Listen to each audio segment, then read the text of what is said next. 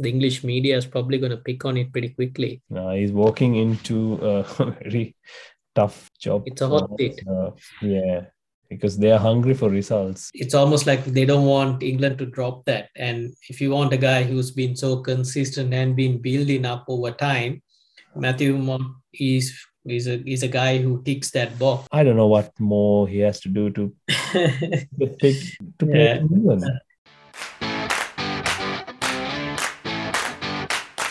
If we move on to what's happening in Sri Lanka, Sri Lanka is playing a domestic T20 tournament. This is not a time we normally play first-class cricket in Sri Lanka. And we have a lot of cricketers in England playing league cricket. And this is a 24-team tournament playing in 4 groups. Bhanuga Rajapaksa returned from the IPL and straight away went to play a game from the airport and scored 154 balls or something. We're still in the early stages of this tournament, so we'll keep an eye on that, Bora, because Dasun Chanaka and all these white ball players are playing in this tournament. Yeah, it's an interesting time to play cricket. Like you said, normally we are used to cricket winding up in January, February, end of March, maximum end of March. Yeah, and then the boys go to England to get more exposure into league cricket, so that they continue their cricket rather than having off season in Sri Lanka.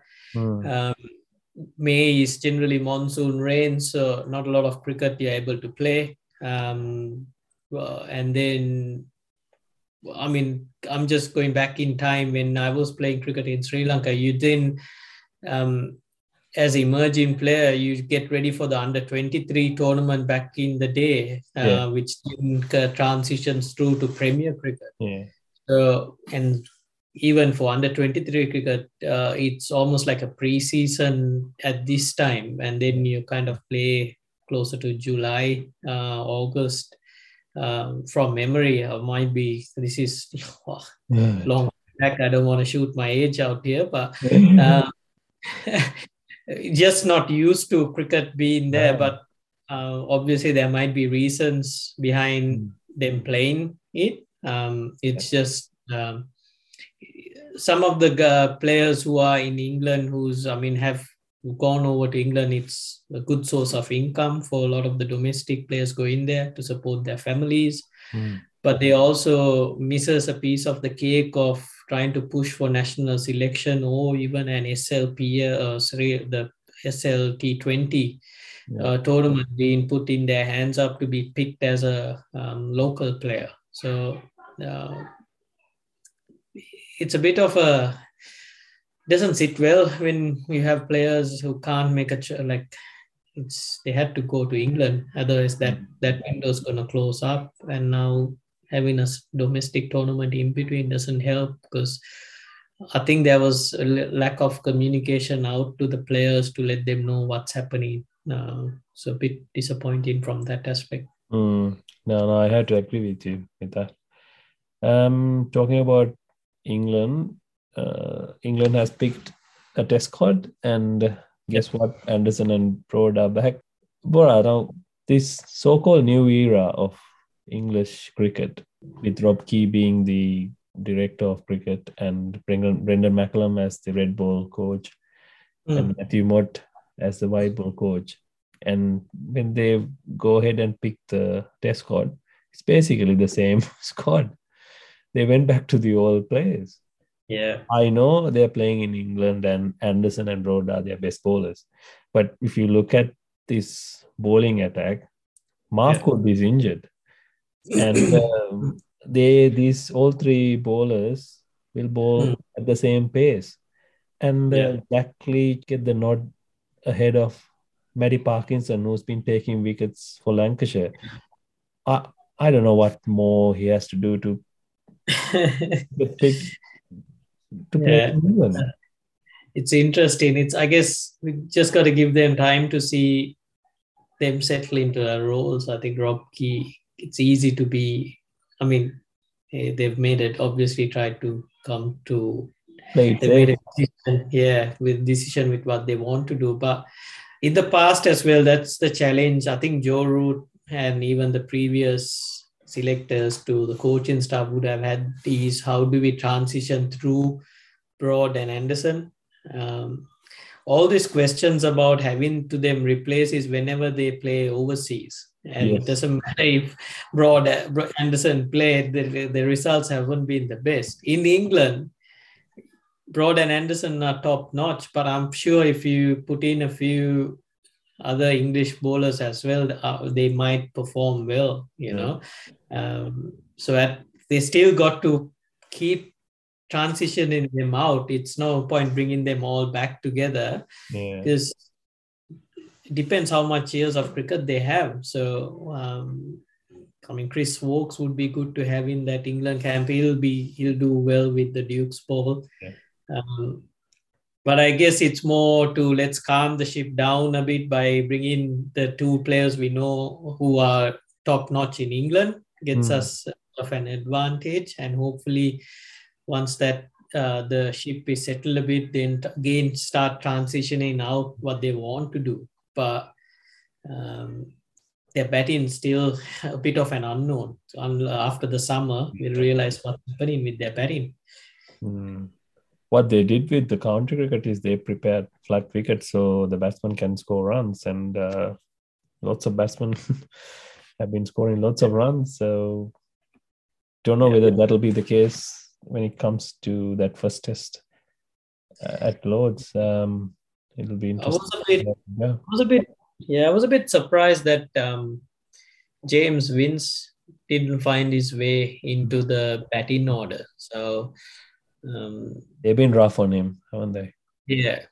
And if they want a player, like they want to keep persisting, I think he would have given him a better run. But the summer will result on how Rob Key's decision making is. Same with Brendan McCullum. He's done a lot of franchise cricket, a big gig to fill in an English setup. He edged out, I think, Gary Kirsten in the running to become a coach. So, and Gary Kirsten's a real good coach in the circuits. So he's done international teams really well. He's coached India well, and he's had pretty good successes. So they've gone with a very aggressive move with McCullum and Stokes.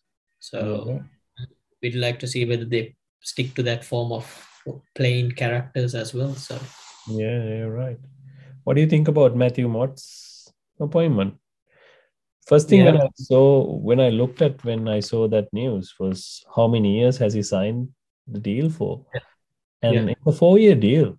So, when I first saw the news, I thought, Bora, okay, he'll be there for a year, maybe 2 years. Then they'll get Morgan to take over the coaching role with the white ball team. But 4 years, so that's a fairly long time in international cricket. And Matthew Mott had he had lots of success with Aussie women's team.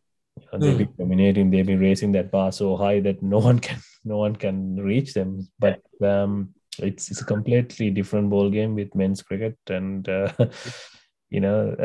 because the oppositions are like you have more teams which are equally matched when they're playing against each other. Yeah, I guess he'll bring a lot of off-field skills as well. Having managed a dominant Australia women's team, he'll know to handle emotions well as build on skills.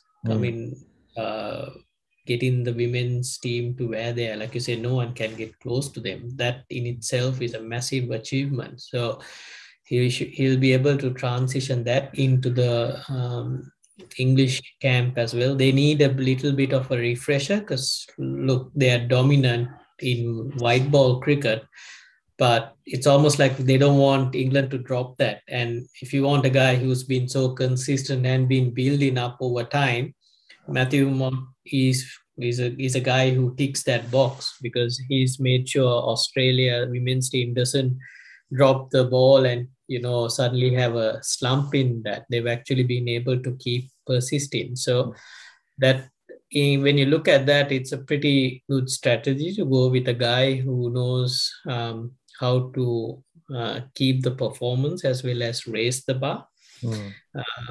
So, and a 4-year deal, that's a pretty good result. That shows the trust they have in him. And might be, like you're saying, to transition Morgan into the English camp from a mentorship, like Brendan McCullum, he says he's not a technical coach. He's more of a guy who's, mentor and then working through. So,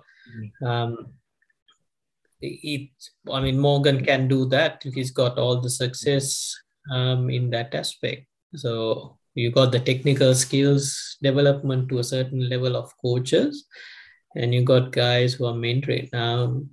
So it's just something it didn't sit well when McCullum said he's not a technical coach. It's almost like there are a lot of feel-good coaches out there. So and it's a easy option out there. It's a hard one to be, develop technical skills and in international team, when there are tough times, you need to be able to make that decision. If you're out there vocal saying, look, I'm not that technical coach, the English media is probably going to pick on it pretty quickly. Yeah. No, he's walking into a very tough job. It's a hot seat. Because they are hungry for results. So it'll be interesting to see how they go. But we'll keep an eye on that. Thanks a lot, everyone, for listening in. Send us an email on SriLankanCricketPodcast@gmail.com. Cheers, guys. All right. Bye-bye.